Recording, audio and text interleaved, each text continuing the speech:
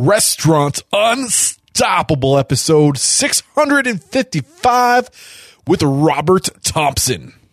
I just remind myself what the world looked like from the angle of picking my teeth up off the floor.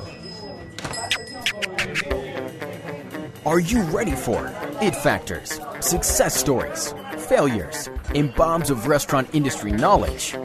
Then, join Eric Cacciatore and today's incredible guest as they share what it takes to become unstoppable. Were you aware that 89% of guests will research a restaurant online before dining out? This is why it is so important for you to be mindful of what your online presence is. Visit getbento.com/unstoppable to sign up for your Bento Box website today. Bento Box empowers restaurants to own their presence, profits, and relationships online. One more time, that is getbento.com/unstoppable. Everybody loves payday, am I right? But loving your payroll provider, that's a different story. It's a little weird. Still, small businesses across the country love running payroll with Gusto. Gusto automatically files and pays your taxes. It's super easy to use, and you can add benefits and HR support to help take care of your team and keep your business safe. It's loyal, it's modern, and who knows, you might even fall in love. To learn more, head over to gusto.com/unstoppable. And when you run your first payroll, you'll get your first 3 months free. Again, that's gusto.com/unstoppable. For years, restaurant owners have been pleading for more integration in their restaurants, and they finally got it. Restaurant 365 is a cloud-based all-in-one restaurant-specific accounting and back-office platform that seamlessly integrates with POS systems, payroll providers, and food and beverage vendors. Head over to restaurant365.com/unstoppable and qualify for 30% off implementation and a free inventory build in Restaurant 365. A value of $5,000. And with excitement, allow me to introduce to you today's guest, Robert Thompson. My man, Robert, are you feeling unstoppable today? I have not found a hill that I can't topple yet. Awesome. So over the last 2 decades, Robert Thompson has opened more than a dozen restaurant concepts, experiencing a number of successes and a few failures. At one point, Thompson was ready to get out of the restaurant industry completely. However, his irrational stubbornness had other thoughts. Thompson decided to give everything he had, personally and financially, to develop a new dining and entertainment experience. And in 2012, Punch Bowl Social, a multifaceted, surprisingly intimate social gaming and a dining space was born.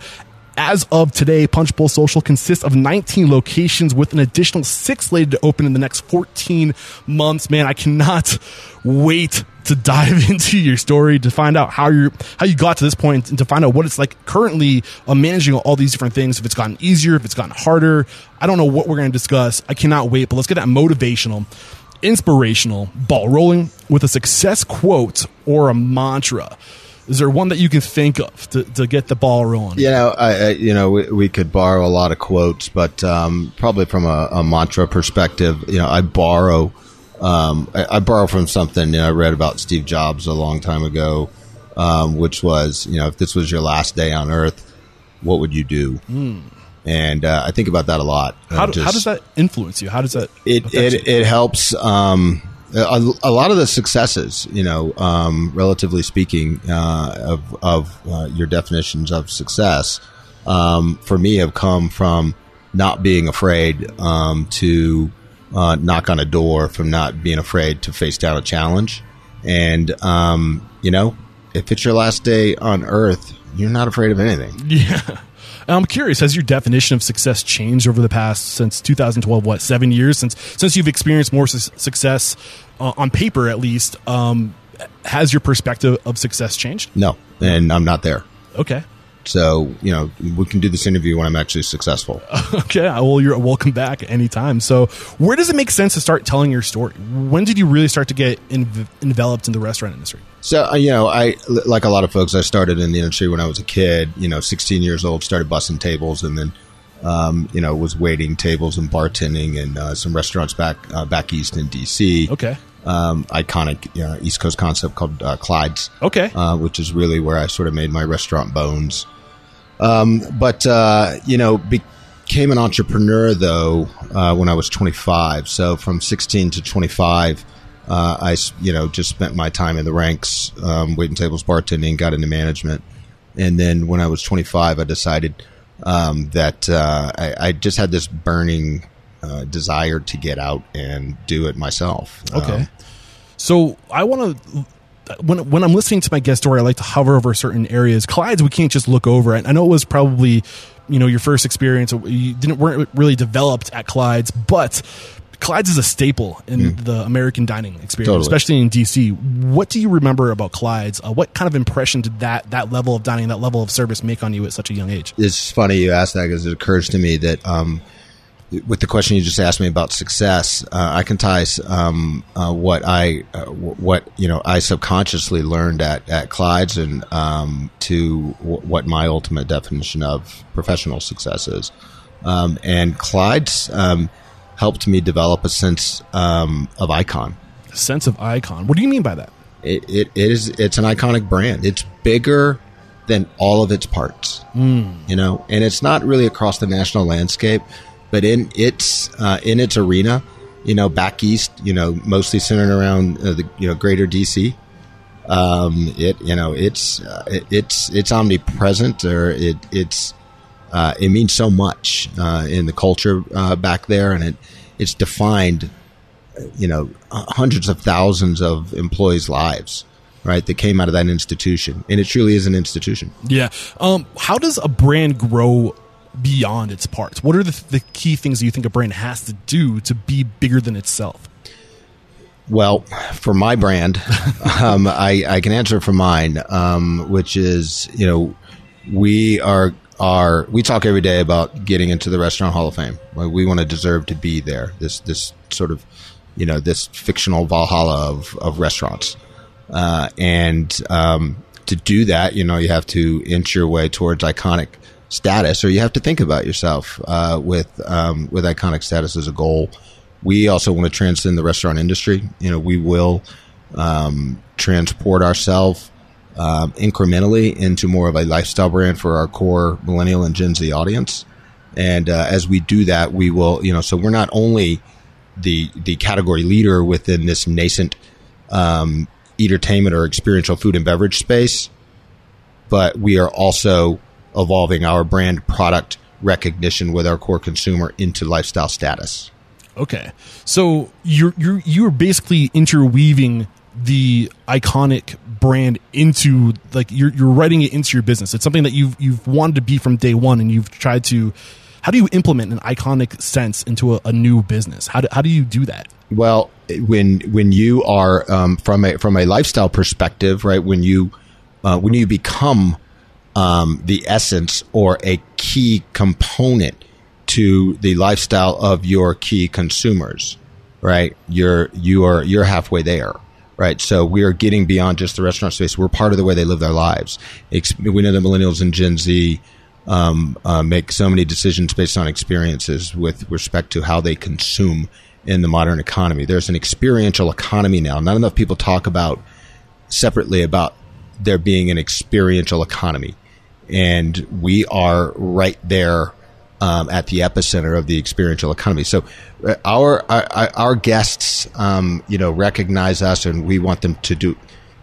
They treat us as a lifestyle, but we actually want to help them understand a little better that we are, us as a brand are part of that lifestyle. So we want the recognition with them, not just the activity. Okay. I took some notes. I'm going to pull back some layers on this as we get to that point. We're getting a little too far. It's a complicated topic. Yeah, I'm interested, though. It's a great way to get this thing started. So you mentioned you spent some time in Europe. You're 18 years old. You came back to the States. I think part of the story was you got a truck and you moved to Denver. Anything we're missing? Anything that's key in your story up to that point, or anything? Is that accurate? Yeah. So I bought a one-way when I was 18. I bought a one-way ticket to Europe and backpacked around for 3 months, and didn't have enough money to get home. or frankly eat very well. So It's one way to lose weight. yeah, yep, yeah. I was a skinny kid when I got back. The best option I had was to get on a boat and cross the English Channel and get a job in a pub bartending in London, and it was really shitty part of town. And This is after your Clyde's experience, right? this is after Clyde, yeah. So, and I came back to DC, which is where I had left all my belongings, which is where I lived, of course, when I worked at Clyde's. And, I could have spent $1,000 on renting a truck, or I could have spent $1,000 on buying a truck. And so I bought a truck. I drove it to Denver, which is where I started school, and then started a moving company with that truck instead of. So this is kind of where your entrepreneurial journey kicks off. That's right. Is it worth spending time talking about this first business, or do we want to skim right over it? Go to any lessons learned? I think there's a pin in that moment, right, on the chronology, but it is what it is, right? There, we could talk about it, but the summary will probably be the entrepreneurial instincts were there. Okay, awesome. So how did this evolve into getting back into the restaurant industry? Well, I was in college and working, restaurant gigs here in Denver, at that time, and just like everybody else, right? That's just how you make your daily bread and go to school and work all night. And that's just part of the grind. And then I ended up moving back to DC again. Okay. Right? I missed DC. Went back there, and that's after working in DC for a few more years. That's when sort of the restaurateur, as it relates to be an entrepreneur, started to leak out. Okay. And once it started leaking, I couldn't hold it back. So what year is this? 95 when you go back to Bedrock Management in DC? Was that in DC, or is that That's back right. Okay. So this is 95. Are you thinking like, I want to do this as a career? I want to be in hospitality full time. Like, were you committed at this point, or were you just still trying to find a job? None of us were. None of us as in the restaurant industry think we're in the restaurant industry for the long run. Right. Right. I've never met another human that said, yeah, I knew from day one I was going to be in this industry until I retired.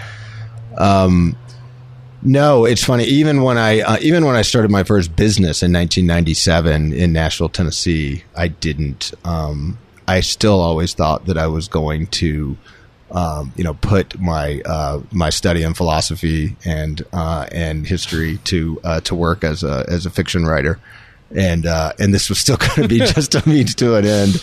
It's only really maybe in the last decade. Hey, that you're still young. You can still make it happen. Yeah. Well, that's actually still the goal, right? So awesome. I got the immediate goals, the midterm, and the long ones. Awesome. So any big lessons, any key mentors at Bedrock? And then we got to talk about your first entrepreneurial journey in Tennessee. I didn't even know that was on the radar. Yeah. Mentors, I don't know. I've been asked that question a lot of times in my career, and I honestly can't point to an individual or even a small set.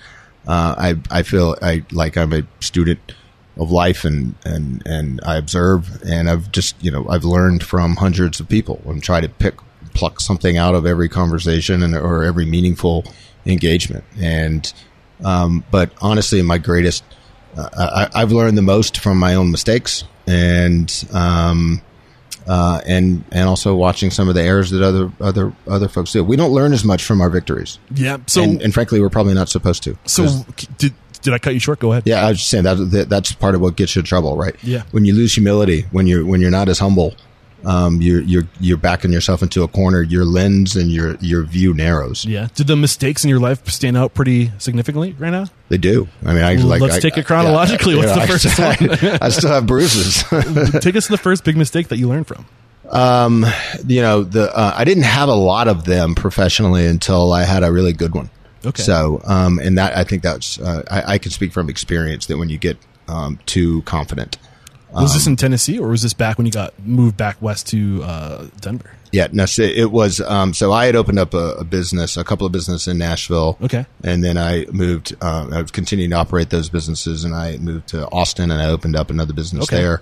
Still there today. What's the name of that business? It's called Buffalo Billiards. Oh, okay. It's at 6th and Brazos. And ironically, the next punch bowl I open is a block and a half from that at 6th and Congress in Austin, Texas. So this is like really your early years as an entrepreneur or restaurateur. What were the biggest mistakes you were making? Knowing what you know today, reflecting back at that time, what would you have done differently? See, I think I did fine at this stage, and it wasn't until then I moved to Denver. I opened up another business. I had even more success. I was doing very well.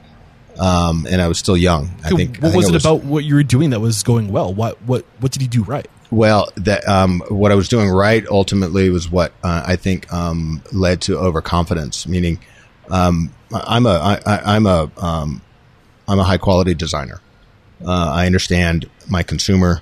I understand how to design authentically for the audience and at that time. And I sort of became overconfident. I believe that my design and my concepting, the way I put together, engineered menus and beverage programs and interior design could overcome average or bad real estate.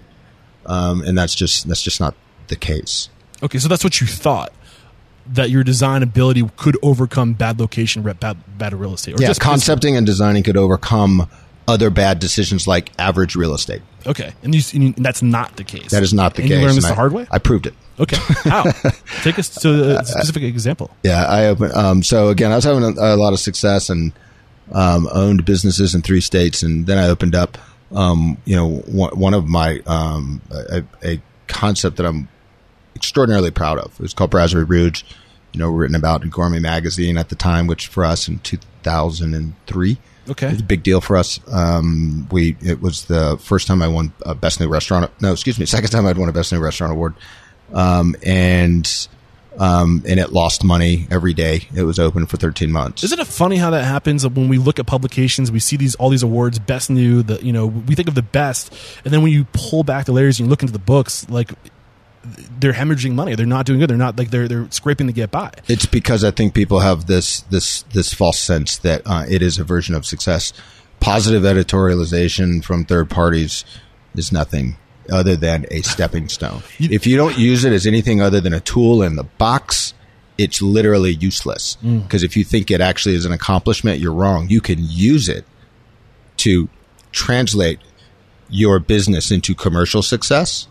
But in the meantime, all you have is editorial success, which might get you laid, but it's not going to pay the bills. It's not going to return money to your investors. It's not going to pay rent. It's good marketing. It's good advertisement, but that's short term, right? Like, Are you going to be able to keep? Are you going to be able to retain those people once they come in and try your restaurant for the first time because it wasn't published someplace? Maybe you got to. I mean, that's a challenge retaining those people. But that's true. But even if you're knocking it out operationally, if you put it in an inconvenient location for your consumer, they're still going to come once a month as opposed to 3 times a month. Yeah, awesome. Okay, so moving forward, 9 locations. This is the restaurant group you established, Cocktail Concepts Inc., correct? 9 locations. Any other experiences in these early days coming up that are worth spending some time on? Any lessons learned that you said you learned from your mistakes? Any other lessons we can hover over before talking about current time and how you've developed Punchbowl Social? I think, as I mentioned, you have to keep things in perspective. Don't you narrow your view when you become too confident, because clearly overconfidence becomes arrogance, and arrogance, I'm not sure anyone has ever put together arrogance in a positive sentence. I don't think it can structurally be done in the English language. So when you are experiencing these successes, how do you keep yourself modest? How do you check yourself? Well, for me, I remember, it's one of my own favorite quotes from myself. I've said it a lot of times that I just remind myself what the world looked like from the angle of picking my teeth up off the floor. You remind yourself of what the world looked like from the angle of picking your teeth up off the floor. What did it look like? Take me to that time, what that vision is. Well, when you see your teeth on the ground, okay, that's stage 1, right? Stage 2 is looking up at the world from way down there when things didn't go very well. So take me to an emotional spot. Take me to that point where your teeth were on the floor. What were you feeling? What was going on? Paint that picture of what low looks like. It really is a sense of desperation when you are have the confidence that and it's shattered. It's an important thing down the road. It's very bleak in the moment, and for me, it's not hard to I can see it all clearly in my mind today. which leads me to the other thing that you learn from that is that,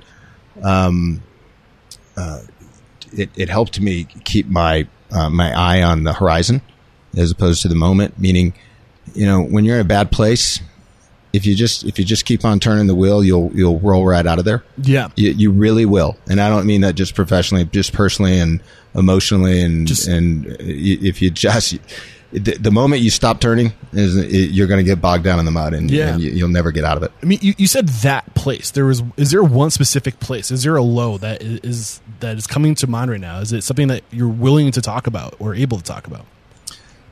No, I mean, there's a whole different podcast we could probably talk about, right? Of all the spectrum of despair, right? But I think what may be helpful for your listeners is that I've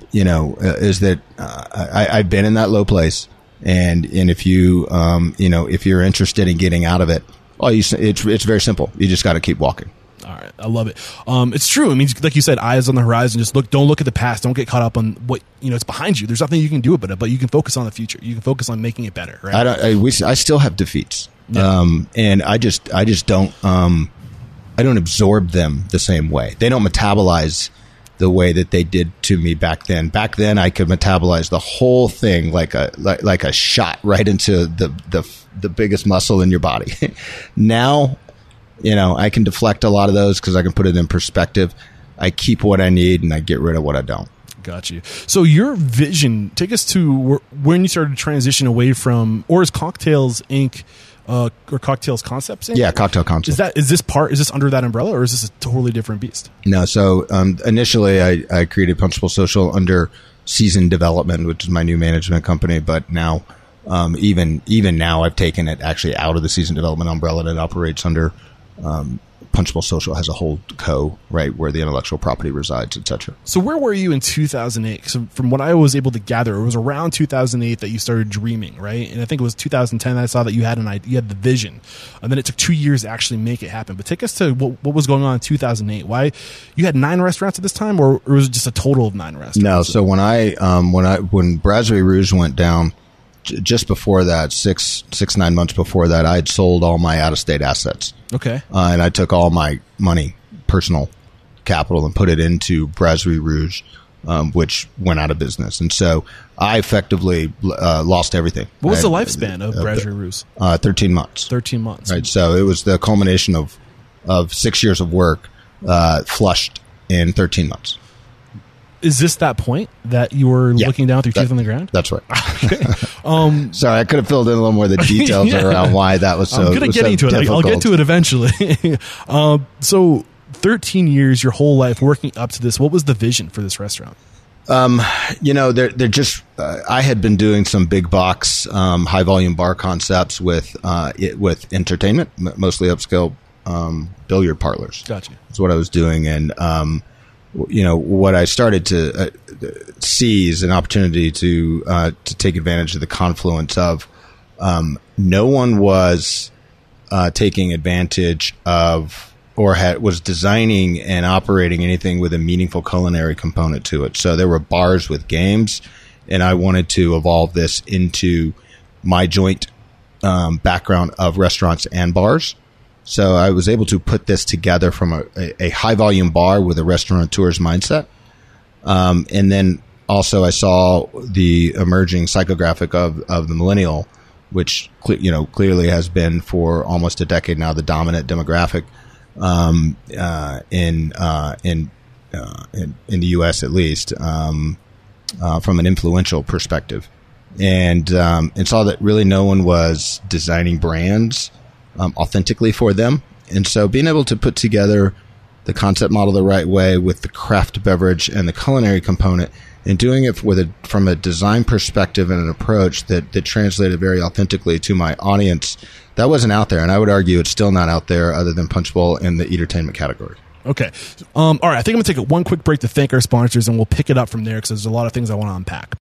Bento Box is more, much, much more than just another restaurant website developer. It is a hospitality platform designed to disrupt third-party services that come between the restaurant and the guest. Bento Box puts the restaurant first and offers tools that drive high margin revenue directly through the restaurant website. These tools allow you to easily update menus, promote and sell events, share your press and media attention with the world, sell gift cards, take catering orders, and much, much more. In other words, Bento Box puts you in control so that you can focus on what matters most, your restaurant. Bento Box is trusted and loved by over 5,000 restaurants worldwide because they empower restaurants to own their presence, profits, and relationships online. Sign up today at getbento.com/unstoppable. One more time, that is getbento.com/unstoppable.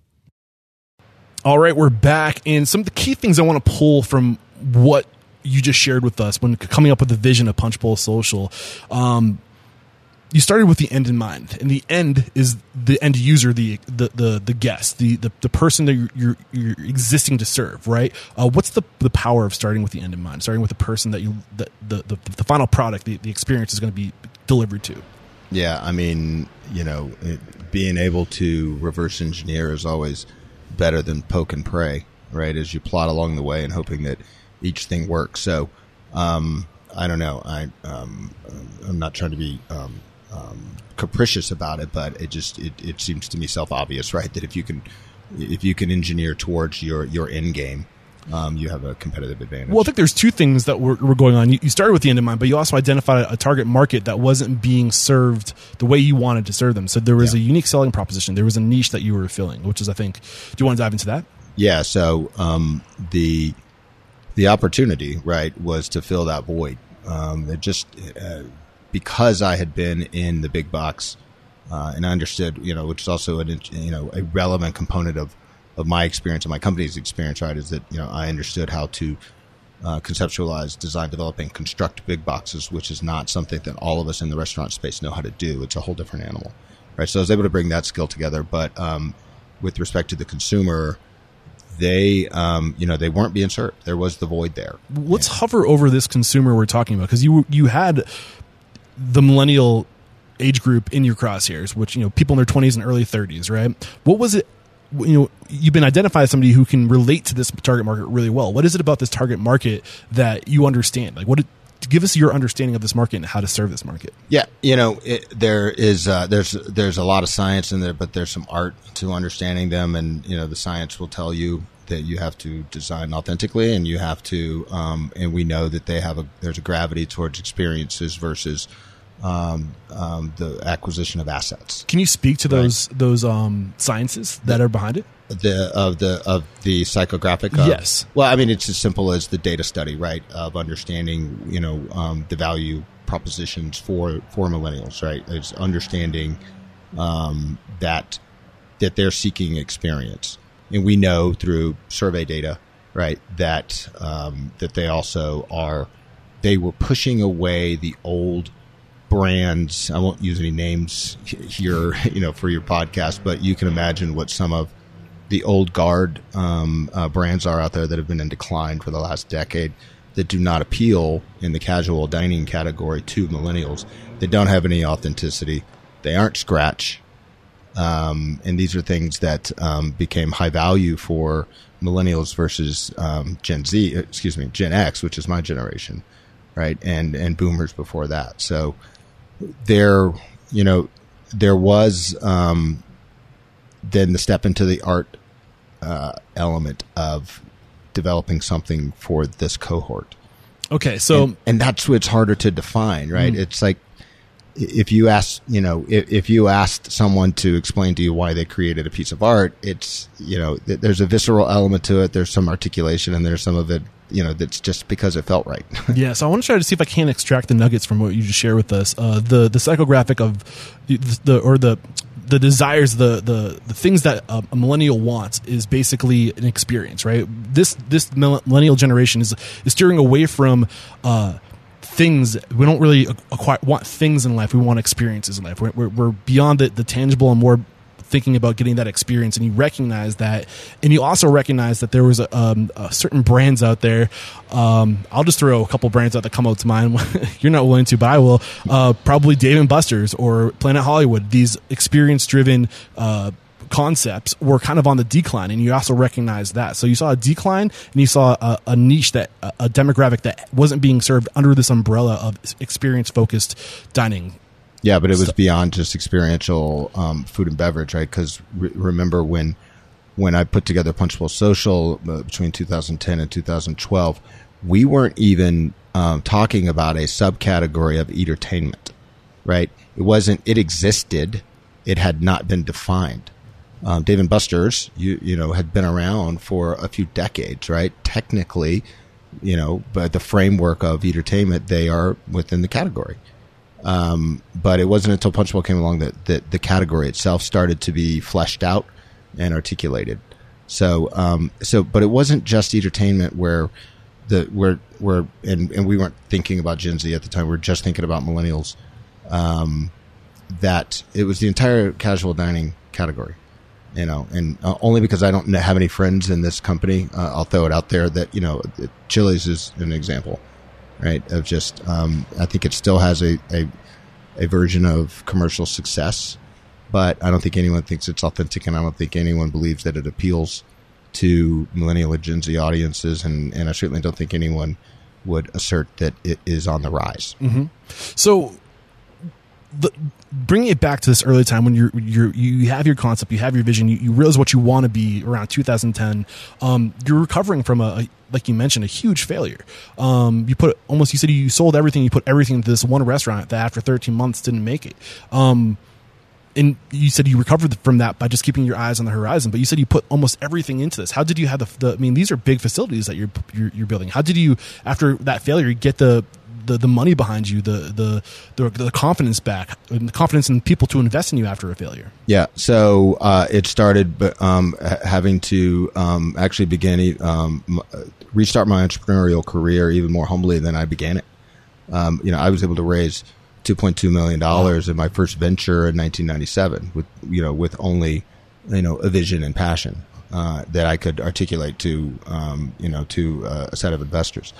In 2008, after a long sabbatical, 2007 actually, sabbatical out of the industry, just sort of a bit in the desert of sorts. We started the Great Recession, so not a great time to do anything. So I was able to cobble together $250,000 and open up a little restaurant in Cherry Creek that was called Argyle, and it was tiny, 70-seat restaurant. Was if you're in 1997, my first restaurant was 23,000 square feet, and so I'm operating this this micro venue, and I'm the GM of of a restaurant again for the first time in over a decade. What was this experience going from being used to such massive venues to being in an intimate, tight space? What was that transition like? I don't describe it as a transition, but I think about it as the experience. Though it helped me remember my early passion for the industry, why I loved putting together restaurant brands and how I loved to operate them, and what it felt like to deliver the experience to the guest. Paint that picture of what you truly are passionate about. What is that fire inside of you? Go a little higher for me, though. Help me understand that question better. You said that this experience going back into this intimate setting in Cherry Creek kind of reignited that flame, that passion. What is it specifically that you're passionate about? What is there's so many verticals within the restaurant industry, like whether it's design, customer service, cooking, whatever it is, you can be passionate about so many things. What was it that you were passionate about?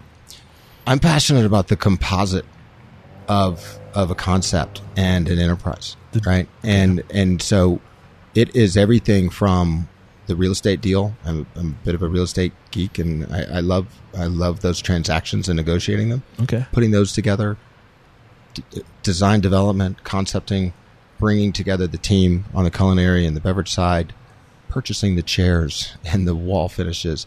All these things we could go on for 20 minutes about all the little elements that come together, but it has to finish with a satisfied guest walking out the door.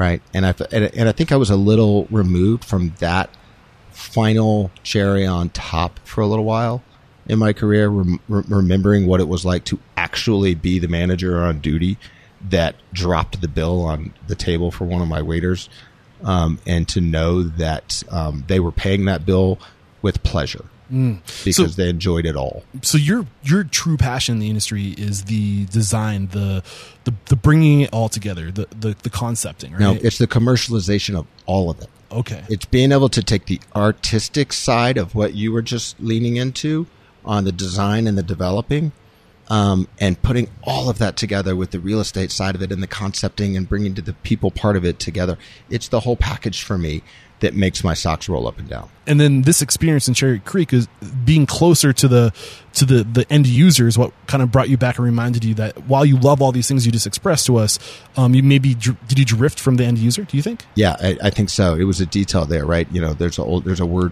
Wordsworth saying, right? When every time I think of the impact of the little things, I'm tempted to say there's no such thing as a little thing. Yeah. So you've scaled now to 19 locations, and you're theoretically further away from the end user more than ever before, likely, on paper at least. I haven't lost it. Exactly. So my question is, what are you doing?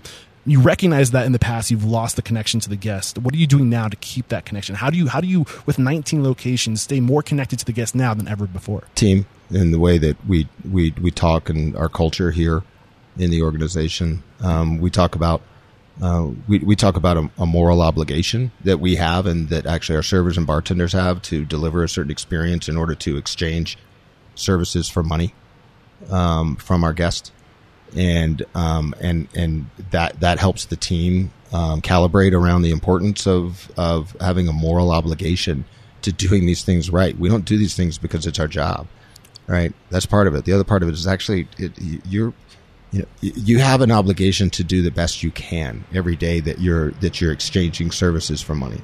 Team communication and implementing a moral obligation.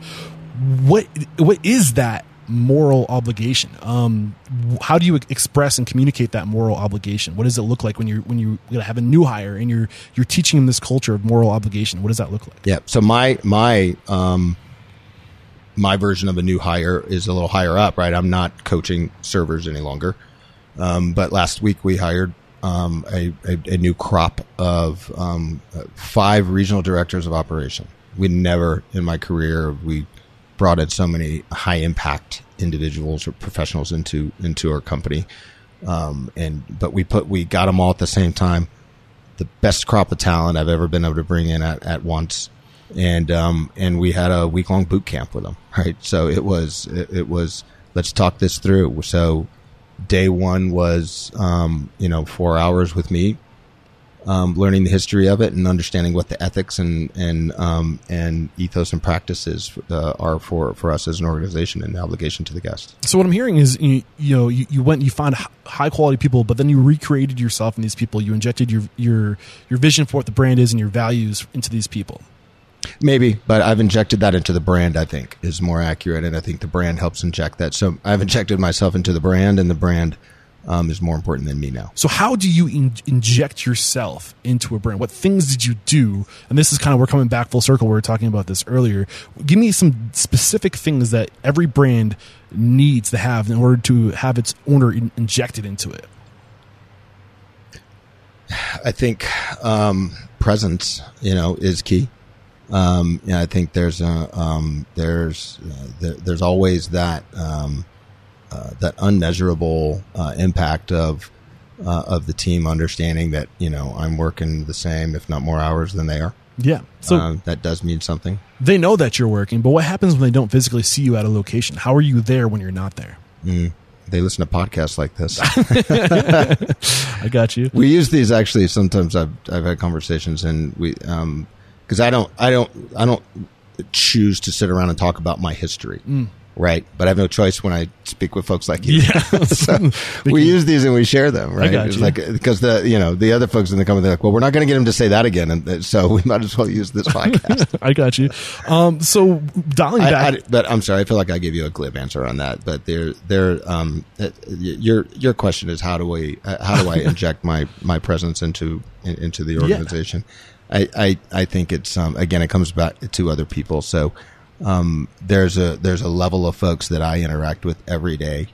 And they have to be entrusted to, to carry the water. So they carry the water the right way, and then the layer below them carries the water the right way. It all starts at the top. If I don't deliver it to them, they can't deliver it to their sub team, and ad nauseum. Yeah. So 19 locations now. You started in Denver. Was the second location in Denver, or? I guess my question ultimately is going to be, how are you choosing these locations? You said that your it factor, the thing that you're really good at is real estate. You're kind of a real estate nerd in developing this brand. So what are you looking for when you're looking for a location? Like, what's most important to you? Yeah, that's again, our science and art, but that one's mostly science. What's the science that you're using? Well, we look for multifamily housing density within a ring. Can you tell me the distance of that ring? Well, ring is an outdated term. Sorry, it's a catch-all. It's like calling all sodas Coke. Yeah. Right. We don't think about it in terms of rings anymore. We think about it now. We're able to use data, and we can triangulate mobile data with credit card transactions that occur inside of Punchbowl Socials with typical drive times of our core demographic. Our core demographic, as defined by our credit card transactions, who we know comes into Denver and Portland and Austin and spends money.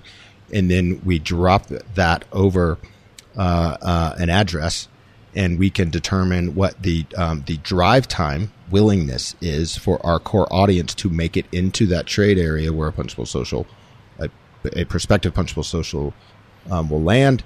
And we can get a very strong number with respect to what our pro forma sales will be. Okay. But we don't even start. So we're not just dropping that pin all over the map. USA. It starts with finding a density of multifamily housing, which is where millennials typically reside. More disposable income, probably not kids yet. Otherwise, they'd have a starter home somewhere. And then we also think about, because approximately 35% of our aggregate sales are corporate event, which, by the way, is about 15% below the entertainment average. We're not as hooked into or we don't require, or we don't want as much corporate traffic as some of our competitors do. We like a la carte sales. I'd like to get into that, but I want you to finish unpacking what's on your mind. And then so we have to have an adjacency to a central business district. So it's that combination of high density multifamily housing and CBD. Okay. So where are you pulling exactly this data? Are you getting it from your POS? Credit card transactions come out of the POS. We transact with a third party service where we get the mobile data. Can you share that third party service? Yeah, it's called eSites. They're a great company. I recommend. You need a certain, you have to be at a certain scale for them to have enough data to give you an accurate output. But depending on whether you're a fast casual or casual dining or entertainment, it's anywhere from 10 to 20 locations before that data is worth the investment. Okay, got you. So basically what you had a formula that you created in the first and second and third location, and you were trying to, you found this formula that works. And then you're looking at the data to figure out exactly what's going on with this formula. And then you're recreating that formula in other locations using the variables that are creating success in Denver and the other places, the earlier locations, is what I'm hearing from you. So anything else you want to unpack with regard to picking a location and things that you really look at? We look for other restaurant gravity. What do you mean by gravity? We want to commingle with other great brands. We don't think about them as competitors. I wouldn't open up, next to a direct competitor to us, someone that had, 20,000 square feet and some games and a robust bar program. But we do like to be around other great restaurants and bars, as opposed to just sitting out on an island. We think, So instead of looking at these other concepts around you as competitors, you're looking at them as collaborators. How do you approach these people when you're new to town? How do you become friend enough, foe? I don't know that we don't become foe. Not everybody views this the same way that we do. That we're sort of partners in a district, and we make the district better. I know that when I opened up my first location for Punchbowl here on First and Broadway, All the businesses in the trade area went up 20% in the first year just by us being inserted into it. So it's the whole Danny Myers, what he says, like all ships rise with the tide, right? Totally. Yeah. So what are some of the negative experiences you've had with people that didn't want to be your friend? How do they see you? You said that you see yourself a certain way and other people don't always see you the same way. How do you think they saw it? I mean, I just think it's the short-sighted, perspective that, well, you're just here to take, this is my neighborhood. I've been here longer than you. You're here to take our sales, that perspective. Yeah. It's never, I never got jumped in the alley and beat up. So how do you remind yourself that when you're moving into, like, how do you carry yourself when you're approaching your neighbors and engaging in conversation? Do you knock on the door? How do you start off on the right foot? Yeah. So I don't personally anymore, right? Other than when I'm doing the initial diligence in the neighborhood, which is often about 3 years before we open up a new location. It takes that long to get one of these things off the ground. I'm not even really talking to management at that point. I'm just talking to the bartenders and the waiters in their venues about what they see in the area. But we do ask, once we have an operating team on the ground, they are required to just go out and walk in and shake hands and say, "Hey, we're new. We want, let us know how we can help." Got you. So one thing that you said that you don't do a lot of corporate events, I found that really surprising because I would have assumed with a space like this, an entertainment space, I mean, that's probably one of the verticals you could lean into to really increase your revenue. What is it exactly that makes you steer away from corporate events? Why not lean into that opportunity? It's not that we steer away from them. We just feel like our model performs best with a cap at around that 35%, because if we overemphasize the events, we are alienating the a la carte traffic off the street. And if you feel like you're going to come to a Punchbowl Social on Tuesday and every Tuesday it's shut down for a corporate event, you're going to stop coming on Tuesday. Yep. So, but that goes all that ties back to the comprehensive approach that I get so excited about. We lay these things out and program them for that. So Punchbowl Socials are 20 to 25,000 square feet. But we program them and compartmentalize them in a way to feel warm on a Tuesday when there's only 50 people in the building, right? That's hard to do. Yep. But that compartmentalization also allows for us to have 4 events going on at the same time while still servicing the a la carte sales off the street. So you'll kind of divide up your floor space into like regions for different events going on at the same time. And I've actually been at a Punchbowl Social in Austin where there was an event going on, and you don't even know that there's an event there because people they have like a home base, right? It's a corner of a room, right? It's a home base. And then people leave their home base to go bowl or go play foosball or go to shuffleboard or whatever. So you wouldn't know unless you see the sign that this is an event for, like, there's usually a sign that people can see where their event is, but that bleeding, that blending together, there's almost an art to that, is there not? I think, yeah. And, it's we think about it in terms of modules too, right? It's like, you can have one room that services 30, but then we can modulate 3 other rooms together with it without you having to, walk across an open area. And service 250 people, at the same time. But it's an integral element to every Punchbowl Social. By the way, that Austin location reopens this weekend. We shut it down for a month to remodel. We put $1.2 million back into that space, and it's only 4.5 years old, right? But we wanted to introduce some new design elements, but we also wanted to put our putt club, which is a new indoor putting. It's mini golf in essence. So what's the lesson behind the shutting down a location for a few months or a month to make it better? What's going through your mind? What's your thought process there? We're one. It was our 3rd location, and we had more of a limited budget. And I've always it's always bothered me that I wasn't able to design that one the way that was in my mind's eye. Mm-hmm. So I've been looking for an excuse to remodel that one for a while. Yeah. So I took advantage of this new entertainment component of mini golf that we put into. We figured out a way to do 9 holes in 2,000 square feet inside, and it's kind of cool. Is it the same footprint that you use every place for the mini golf? Yeah. Well, I know we just put 18 holes of it here in Stapleton outside, which is different, and then we have 9 in Cleveland and 9 in Austin. We just started unfolding those, but it was I think, I don't want to speak for them, but it was a key element why Fast Company magazine, they recognized us as one of the 50 most innovative companies in the world this year. But I think sorry, keep going. I was just going to say it's the willingness to iterate combined with developing a disruptive concept model like Punchbowl Social that made, I think the editorial board there choose us. But I think it's also important to stay fresh, right? You need to reinvest. You need to inject money back into a business. I mean, is there a formula that you use? Is there so many years that go by before you choose to refresh, or is it just kind of as needed? It's not formulaic. It's opportunity driven. There's a little bit of what's the available CapEx, in the company where we want to, on an annual basis, apply those resources. Okay. One more thing I want to talk about before we go to the speed round. I've been loving this conversation. You've been giving us really great advice. You partnered with Cracker Barrel. It was a really interesting partnership. What was going on with this partnership? What are the benefits of a partnership like this?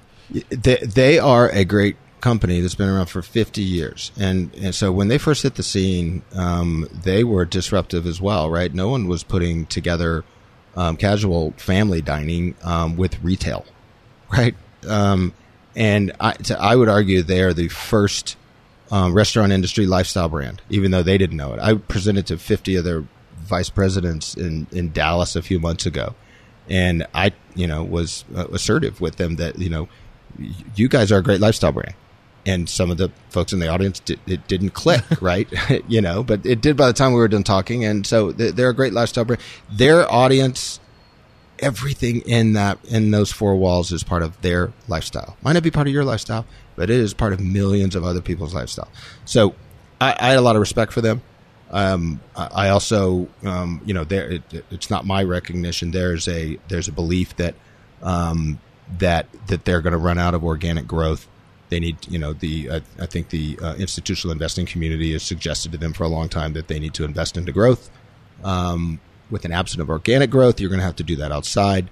So I reached out to them directly. No brokers. We didn't have an investment bankers involved. I just effectively cut this deal with Sandy Cochran, their CEO, and her core team.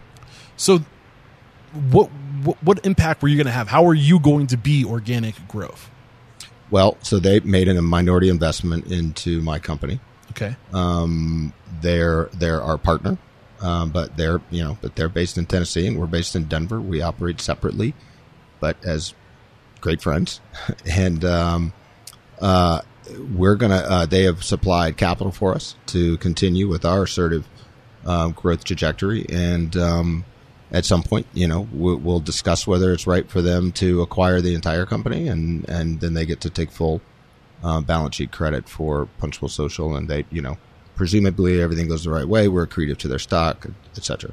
Got you. One more thing that's really got me interested, something that you keep mentioning, is being a lifestyle brand. Like, what are the key elements to a lifestyle brand? What does a successful lifestyle brand look like?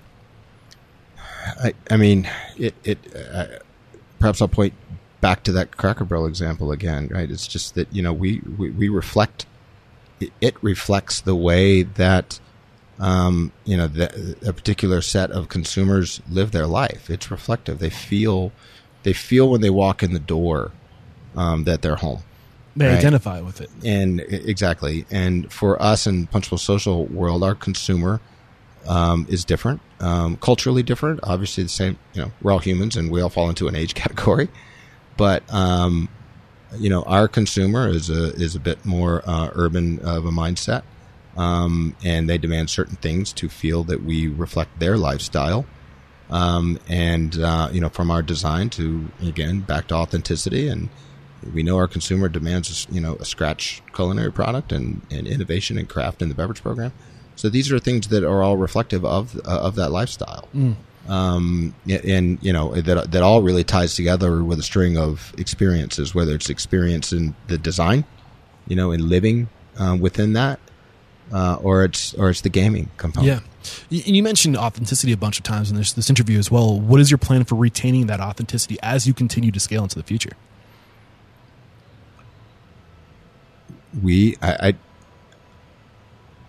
We'll continue to look through this same lens. What happens to the brand when I hope my impact on this brand will outlast my tenure as its leader. And I hope that the future leaders want to carry on the proud history of focusing on authenticity. And it's going to take the right set of leaders to accomplish that. Yeah, but what does focusing on authenticity look like? What is that?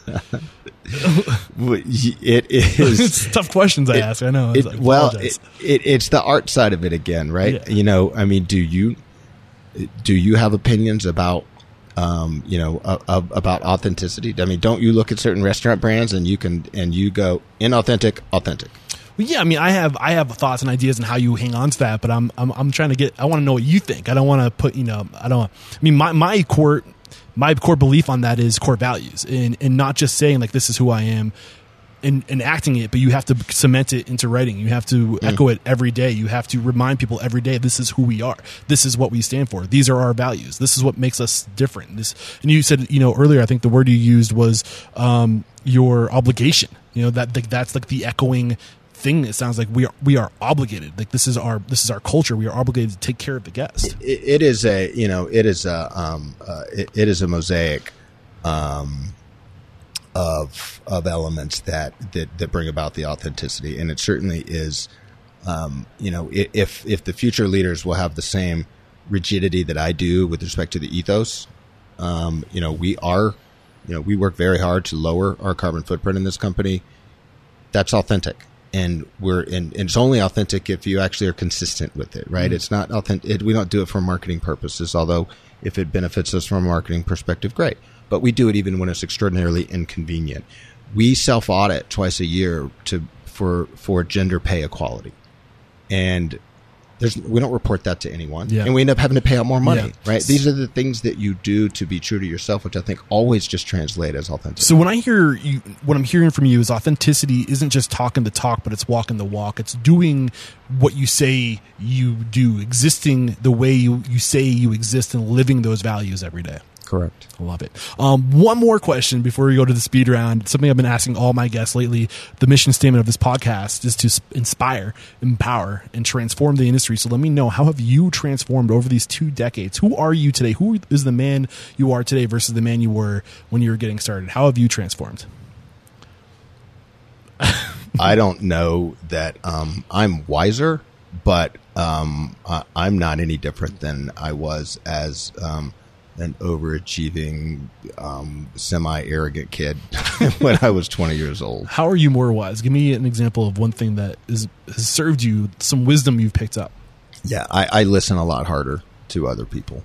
I learned, I think I mentioned earlier, I try to be a student of life and an observer. And I recognize there's a lot of wisdom and knowledge in everybody else that's just free for me to take in. You just got to be willing to grab it. I love it. Awesome stuff. We're going to take one more quick break to thank our sponsors, and we'll be right back to bust out a quick speed round.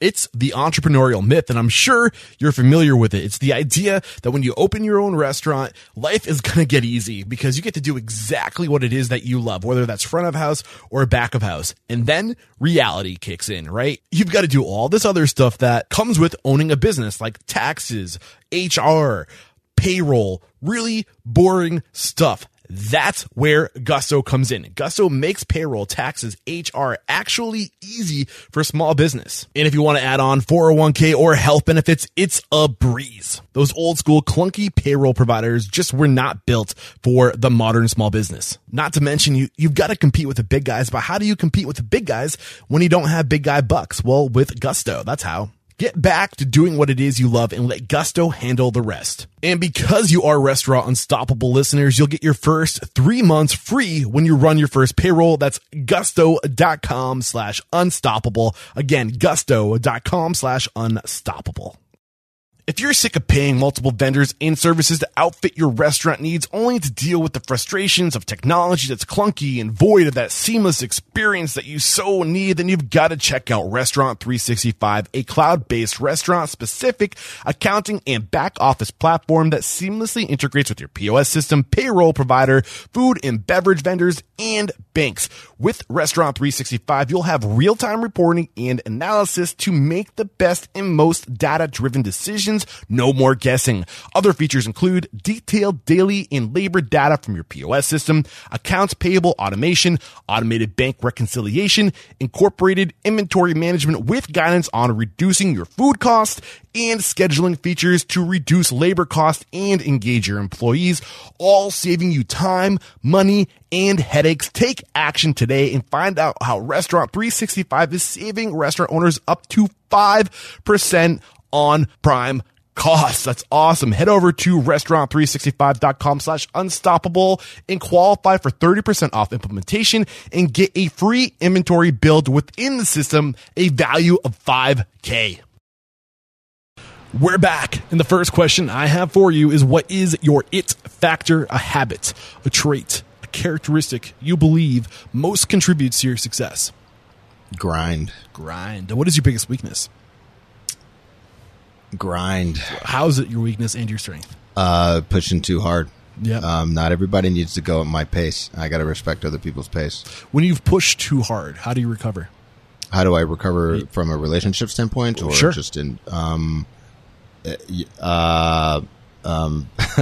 Ask for forgiveness and commit to do better, man. I love it. That's what we do. Got it. What is one thing that is your biggest challenge today? From a professional perspective, it's people pipeline. People pipeline. Yeah, it's just finding the right people. How are you overcoming that challenge? We really try to push our culture out there, right? We're trying to help the industry understand better what our ethos is. So when you're saying you're pushing your culture, you're trying to get people to identify with Punchbowl Social and want to be a part of Punchbowl. Want to be part of this. So things like I mentioned, gender equality, and we are a safe place. So you're just basically literally pushing that right into the ad?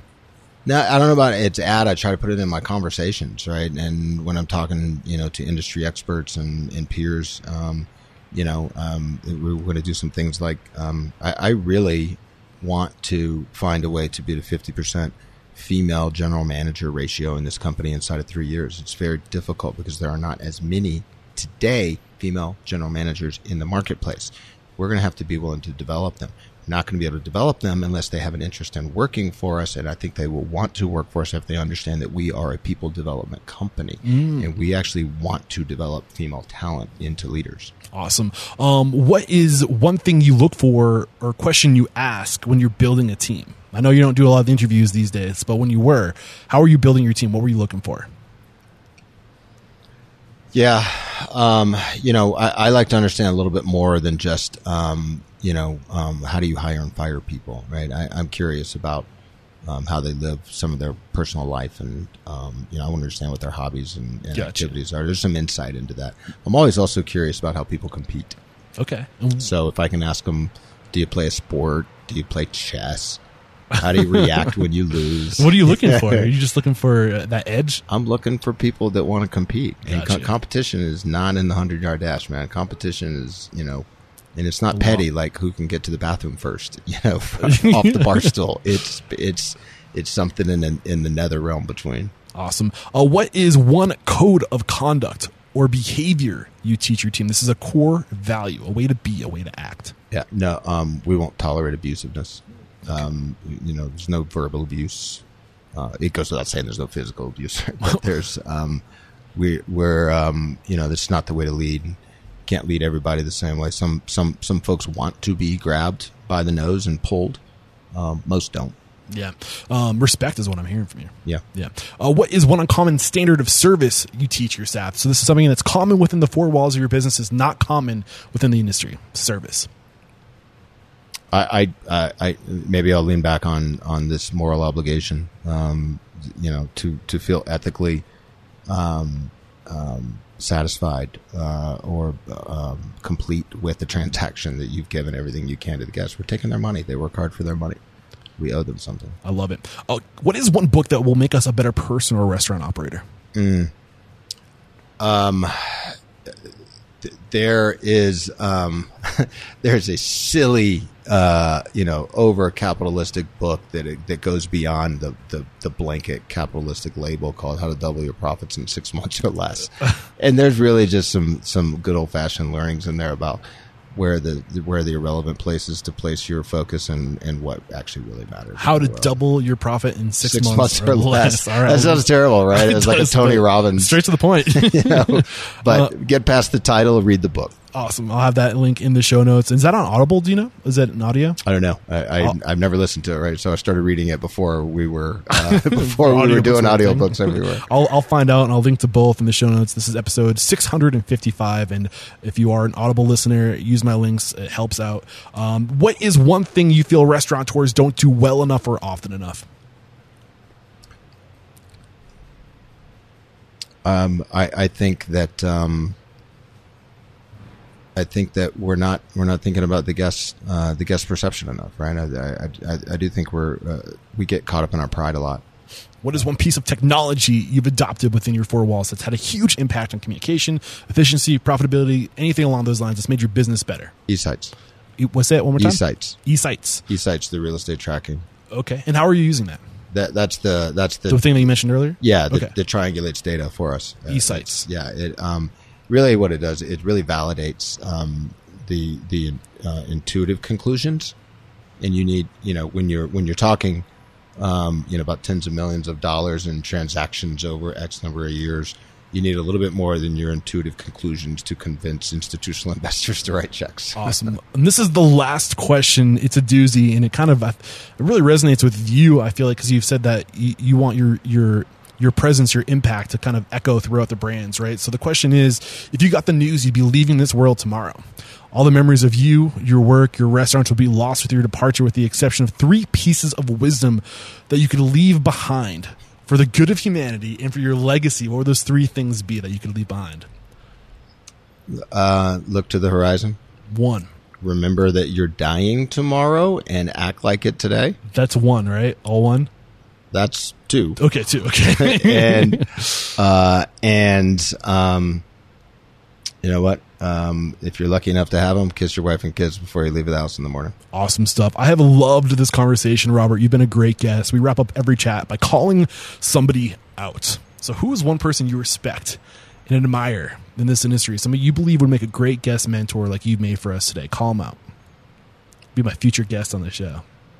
Oh goodness. I like a chef in town. We haven't talked about him in a while. That I think he's had some ups and downs in his career, but I think he's in the Colorado Restaurant Hall of Fame. A guy who's mentored a lot of cooks. I don't mean chefs, right? Cooks, chefs were cooks one day. A guy named Matt Selby. Matt Selby. Mm-hmm. Look, I haven't even spoken to Matt in a few years, but I think he deserves a lot of credit for the people he's developed in the kitchen in this community, and probably didn't get enough of it. Matt, you say it's Shelby? Selby, Selby.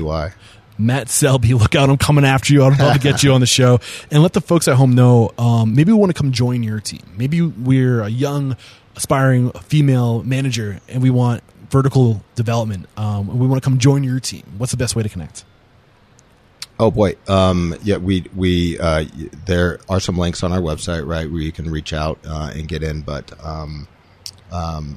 look, if you're a talent and you're trying to get in, just shoot me an email. My email is robertceo@punchablesocial.com. If you're a salesperson, go to hell. That's not the way to reach me. But if you find out that I got if you're using the email off this podcast, I will not take your call. But if you're young and interested and you want to get ahead, and going to the Restaurant Hall of Fame sounds like a cool thing, then we want to hear from you. What should we put in the subject line so you recognize it? Restaurant Hall of Fame. Restaurant Hall of Fame. Again, Robert, thank you so much for taking the time to share your story, your knowledge, your mentorship. There is no questioning, my man, you are unstoppable. Cheers, bud. Cheers.